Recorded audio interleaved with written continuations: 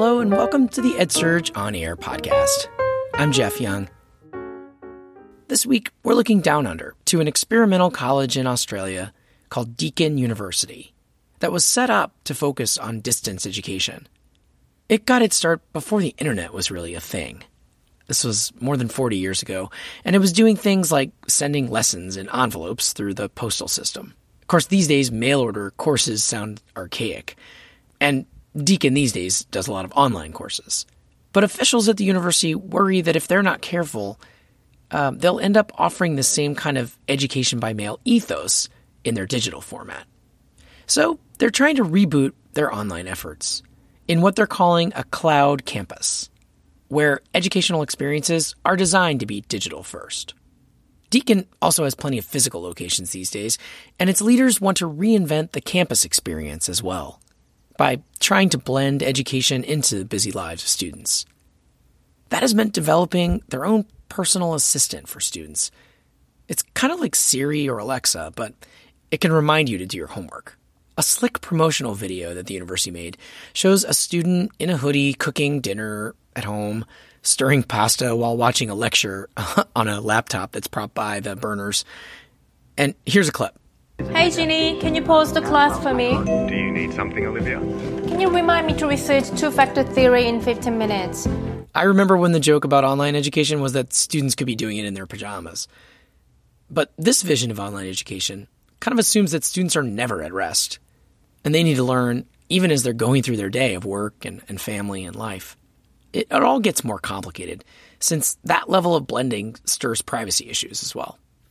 To find out more about what this experimental Australian university is up to, I recently sat down with Beverly Oliver, Deputy Vice Chancellor, Education at Deakin.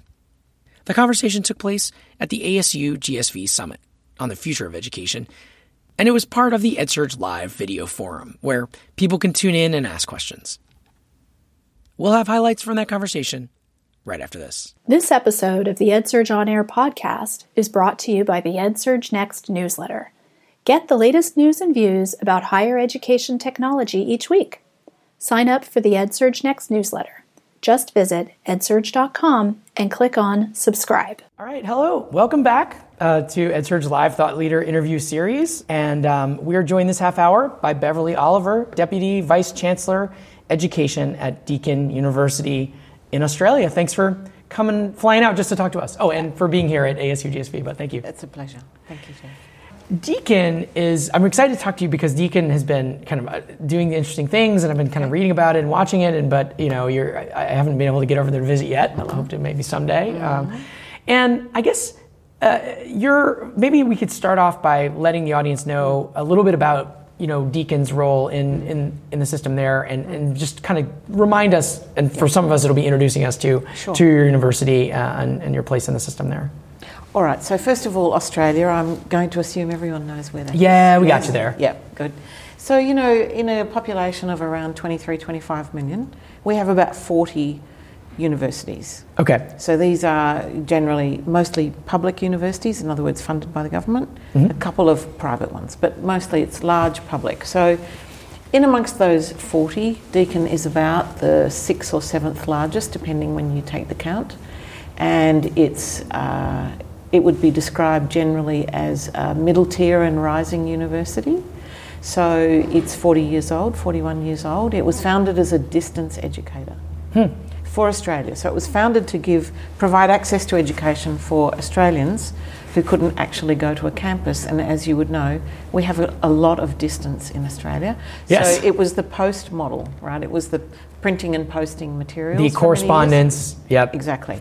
And then, in more recent years, we've, of course, gone to online. Sure. And I've been at the institution for coming up 7 years. And it would be fair to say that we've probably transitioned to the much more digital cloud learning. That's what we call it, cloud learning. So we have 60,000 students. Okay.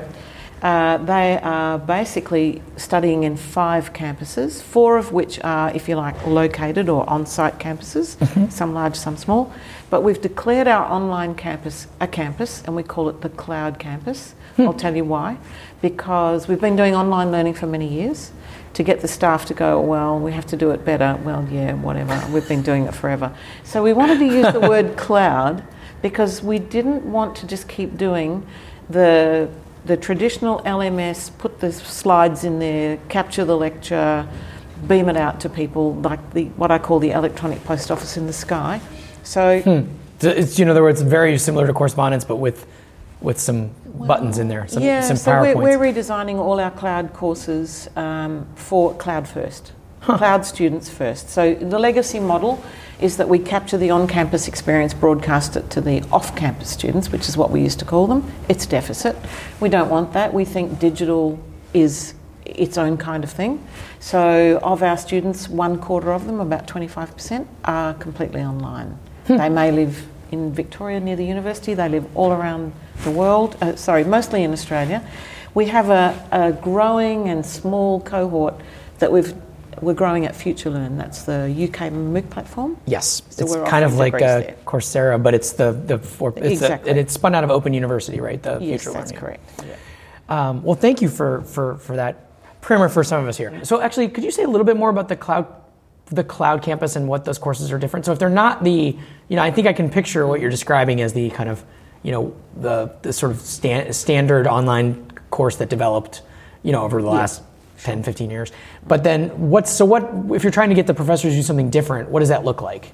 Okay, so what we're doing in the new model is doing what a lot of other people are doing, quite frankly, which is taking the course over here, surrounding the academic with a team of experts, learning designers, producers, capturing all the material. But I guess what we've learned a lot by using the FutureLearn platform, quite frankly, because what we're doing there, it's designed for social learning. So it's not designed like a usual LMS, which is just post it there and broadcast. It's quite static, yeah. Right. Or it's just discussion forum. I always think people lose the will to live in discussion forums because they don't discuss; they actually read and type. That's what they do. Yeah. So what we want is much more socially engaged. So small steps. Bringing the student along in a digital narrative and engaging at every step of the process. So we're working with the academic staff, but we're also putting more coaches, mentors, tutors around them to engage with the students as well. And so, so it's just getting to that next level of thinking, not just that online chat room. No. Now, another, I think related in a broader sense of that I was really interested in is the Deakin Genie, which I don't know if those some people in our audience probably know it well from having seen it in the press, but in case they don't, could you tell us a little bit about the Deakin Genie effort, which is a few years old now, right? And it's just really being rolled out now. Right. So it's been in pilot for a while. So a few years ago, we adopted IBM Watson. Mm-hmm. This is the one that won on Jeopardy, right? Watson's the AI computer That's the one. system. So we started off with Watson, and Watson was really designed, we thought it could augment the learning experience for all students by being able to answer questions 24/7, 365, which if you've got a digital campus, that's what you need. Or one that spans a continent as well. So that was our first foray. And then as the whole artificial intelligence thing has developed, this particular piece of software, this implementation, is building on a more sophisticated level. So this one is actually purpose-built for the university, and it's interacting with a learning management system, which of course we use, and other things around the campus. So it's like Siri, but for Deakin students, and it can tell you, for example, what's coming up next, where you need to go to your next class, the room's been changed, here are the notes that you might need for your study, that sort of thing. It's your personal assistant. It is. It's like a Deakin personal assistant, exactly. And I mean, watching, there's a video on your website that I watched, and it's kind of got this fantasy of, a student cooking dinner in their, apartment or dorm or something, and the laptop is open, and then the Deakin Genie is saying, I've got your new video lecture just dropped. Do you want me to show it now? Yeah. I mean, how much is this going to move into the classroom part of the instruction? And there makes sense to have some of this, you can imagine a sort of student portal with an Alexa interface, which sounds like part of it. But it seems like you guys are even pushing further into having it be part of the students' experience with classes, or no? Where's the line we going to are, be? absolutely. So, we really believe that, I just said 25% of our students are fully online, and I often say 75%, the other 75% act like they are. Does that mean they don't show up for class? No, you don't mean it does. That. Oh, okay. It actually does mean they don't come to class, because I think all students are going to operate this way now. It's like, I often use the analogy of banking. I used to walk into a building, in my country it was between 10 o'clock and 4 o'clock. I had to line up, talk to someone. That's probably universal. We get that here too. Yeah. Yep, sure. But now, we're not going to go off the ATM, or now I pay my bills on my watch, or, I tap and go. So even though the bank would maybe like me to, I don't think they do, but I'm never going to want to go back and actually have to do my banking the other way. So I always think the way we live is the way we want to learn, and that's the way students want to have it. So we know our on-campus students are just as interested and engaged in these things as the fully online. In fact, maybe even more. I'll tell you why. Because the fully online cohort tends to be the more mature age, part-time, working, caring professional. What used to be called non-traditional students, but correct. now pretty exactly. Pretty so, the mum doing the dishes at the sink is possibly one of those. Or that student could in fact be an on-campus student doing a traditional undergrad or postgrad degree, but they're all time poor. So, we live in a lot of our students live around Melbourne, there's traffic, they tell us, well, I have to drive an hour and a half each way just to come and listen to this. So actually, you know what? It's also digital, I'm going to do it from home. Interesting. Yeah, it's okay. But the key, that's good because it's accessible, but what we need to be very mindful of is what I just described as social learning. We need to keep them engaged and make sure they stay engaged, so it doesn't just become like watching TV. That's the trick, right? Is that one of the things that I talked with one of your colleagues who's working on the Deakin Genie, and they were telling me about, the kind of, it's not there yet, but the vision of trying to even have this be in a personal assistant, like a TA almost, or be even more engaged in the future. But to me, that does raise a lot of questions about what the role of this, how much is too much technology maybe in that situation. And I guess, is there some concern that that this could kind of either replace teaching, or I don't know if there's any faculty on your campus concerned about Deakin Genie maybe? No, I don't. Well, I don't think so. I'd go back to the banking analogy. Really what I want to do is for my money just to be safe. Yeah. And I want to be able to pay my bills and buy things and just keep it's got to be like electricity and running water. It's just there. And I get where you're going with your question about, what is the role of a teaching staff member and so on, will technology take over? I don't think so, because at the end of the day, if really good learning is happening and students are getting outcomes and they're realising their life goals, including their career goals, we're all going to be happy. Because I don't believe the role of the teacher will ever be entirely taken away, because at the end of the day, education is not like banking, because it's a very personal connection between the student and what they're trying to learn with their peers and with the guidance of someone who knows more than they do. So I suppose at its heart, if you can emulate that and take away any of the clutter so that I can see what I need to learn next, I can get feedback, I can get responses, I think it can be really augmented, and it can be even better than a fabulous teacher, which is what we're aiming for. Your colleague was saying it might even be a competitive advantage for the institution to have these things. And of course, it strikes me though, because in the past, I think there's been, or at least in a lot of times I talk to colleges, there's been this culture of, let's share all the, share all our practices and have every, it's not a sort of competition of trade secrets. But I'm not saying you say it as a trade secret, but I'm curious what your view is about how technology might be more of a differentiator in the future. And do you think that it will be where maybe Deakin has this and other people don't, and other people have some other technology that we don't even know of yet, that's going to be... And they will have, So I think what we're all trying to do is use the opportunities in front of us, technological, to actually make this a more brilliant education. That's what we're trying to do. Are we competitive? Of course we are. Everyone is, because we are competing in a much smaller market than you are here.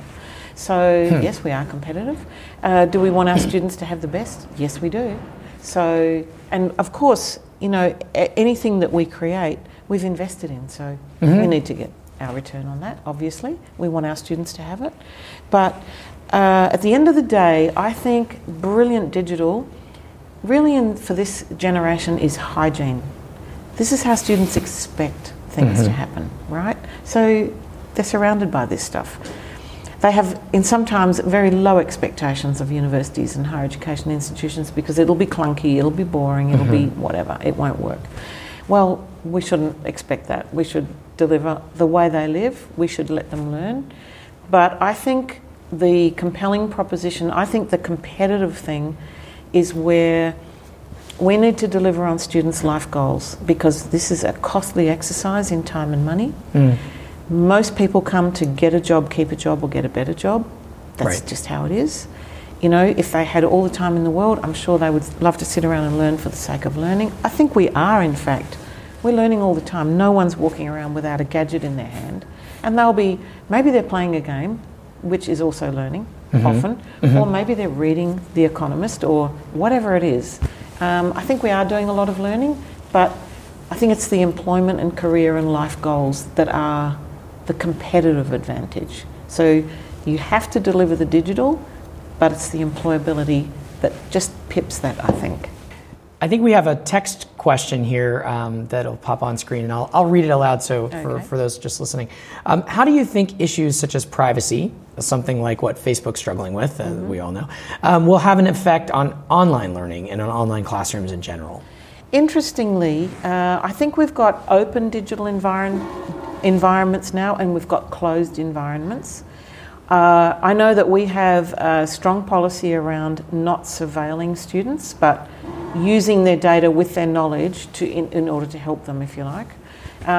So privacy, I think, is going to be absolutely essential, and I think that's one of the things that you will lose students if it's just like we're seeing on Facebook.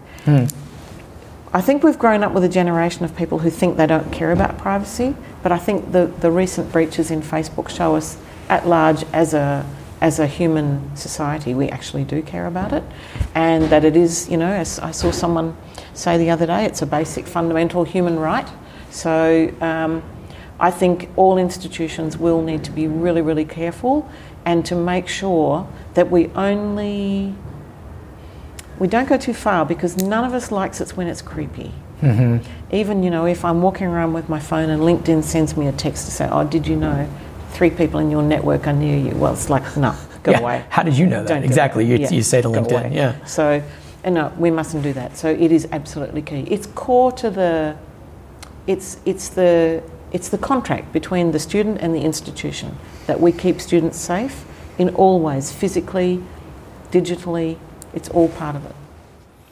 Yeah, I mean, it seems like it's one of those things that does open up, right? When you have Deakin Genie, and not to pick on that one in particular, but as colleges, I think right now I am seeing a trend with some of these AI tools and possibilities of data sharing across silos within the university that used to be silos. Now they're sharing. So there is this centralization happening, just like in banking, just like in all kinds of things. And now I think the Facebook is just one example of what have we gotten ourselves into, the potential lapses that could happen. Yeah. But I don't know. I think it's an interesting time and challenge for anybody that deals with large sets of data. I will throw out one challenge, actually, and it's one that worries me a little bit around the predictive analytics. Yeah. There is a great temptation, and I'm speaking, quite broadly now, but we have to be careful not to stereotype people. Right. So we often describe students, I think you call them non-traditional, we would call them first in family or low socioeconomic students. You cannot assume that person is not really, really clever or not really, really tenacious in their learning habits. So sometimes I think we've started using predictive algorithms and things like that, where it's heading towards typecasting people. So, we all know that the most comfortable, supported, bright, engaged student can have a life event that all of a sudden means they have to stop going to university. Right. So, you can't assume anything's going to happen just because of your postcode or the various algorithms that we apply to you. I think we need to be careful. So that's a risk. just as this trend of the there was one too that we wrote in a recent article, when a nudge becomes a shove, how people could take these well-meaning or well-intentioned nudges or little email reminders of, hey, you're not doing as well as your peers, to be discouraged, for instance, if it's not done well. So it might be in how it's applied that comes down to it. I guess I'm thinking of demographics. Yes. So, I'm happy to share with you. Advising type of things. I was a first-in-family student. I should never have got into university. I did okay. I got in there, I did it, I was fine. So it's about presuming Someone said it yesterday. Actually, it was at the dinner last night. The soft bigotry of low expectations. Yeah. Someone said that at the dinner, and I thought that was a really beautiful way to put it. Well, I think we'll leave it at that. Thank you again for taking the time to join us today and share your views. Appreciate it. Thank you, Jeff. This has been the EdSurge On Air podcast. If this is the first time you're tuning in, you can subscribe on Apple Podcasts or Google Play or Stitcher, wherever you listen, and check out past conversations there. This episode was edited and produced by me, Jeff Young. We'll be back next week with more explorations of the future of education. Thanks for listening.